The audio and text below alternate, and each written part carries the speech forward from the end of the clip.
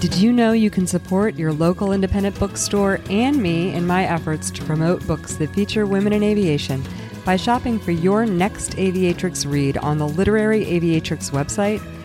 I built the website to serve as a central source to search and find books featuring women in aviation, and it was important to me to offer you the opportunity to buy from independent sellers. If the book you're interested in is available on bookshop.org, you'll find a link to purchase through my affiliate account on my website, which means I'll receive a small portion of the sale to support the content you love. Blue skies and happy reading.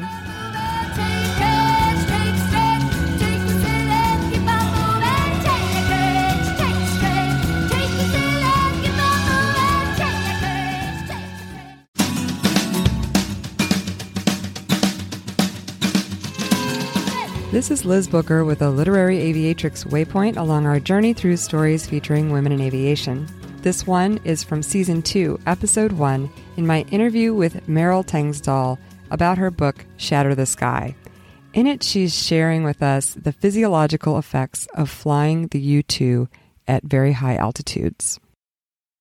You talked about the sort of physiological pressures that it put on your body and some of the long-term damage that you may be experiencing because of it, and that other pilots have experienced. But then when we were on a call, you were talking about, you talk about it. Right. So, I mean, at the time I was flying the U-2, the cabin pressure was set at about 29,000 feet approximately. So for all those who don't, let me paint a better picture. It's like being at the top of Mount Everest and you're breathing 100% oxygen, but your body's feeling that physiological effect. So you are exposed to quite a few things. You can get DCS, decompression sickness. So in the form of the bends or the chokes for, divers understand that, or you could get neurological damage because you have these bubbles moving around in your body.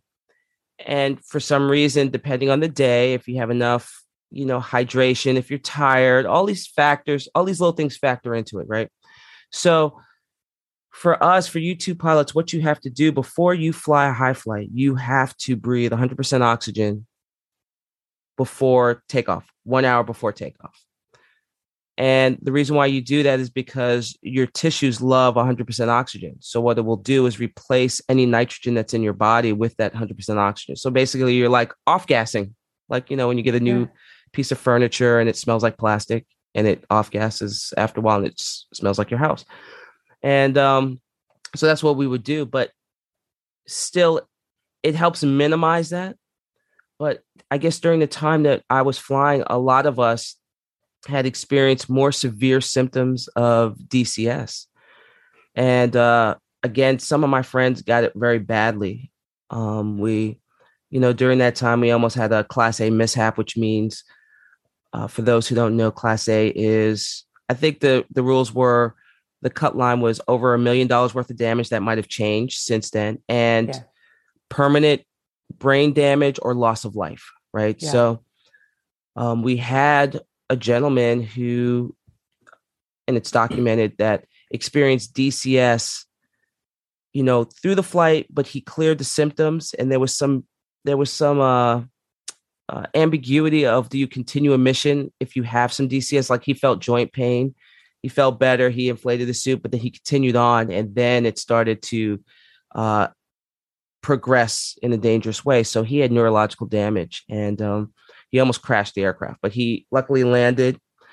It's a great story. If those out there, it's intense. It's intense. Just hearing him tell it. His name is Kevin Henry. Great guy, great pilot. But he suffered that, and he had to go through a lot of, I'll say, therapy, for lack of a better term right now, to kind of get back to some sort of normal. And then he was probably the most severe, but we had another guy who had other issues.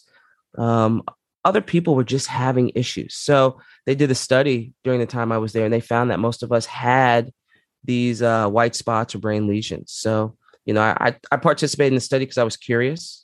Who doesn't want to see what their brain looks like? So that's what I found out. So we don't know the long-term implications.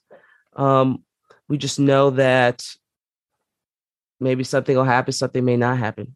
Yeah. Wow. That's okay. But so since then, you talked about how the plane has been reconfigured, right? Right. It's been modified. They actually changed the structure. So the cabin altitude now at 15,000. So that happened right as I was leaving as the commander at Palmdale.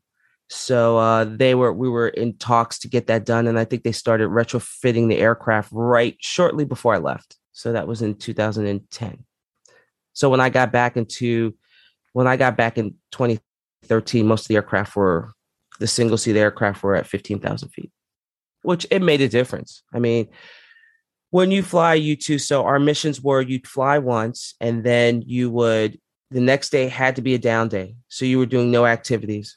The following day was a ground duty only, and then you were eligible for a flight. So we flew once every 3 days because it makes you tired. Our rotations when we deployed were typically somewhere between 60, no more than 90 days, just because of how tired you get flying the line consistently.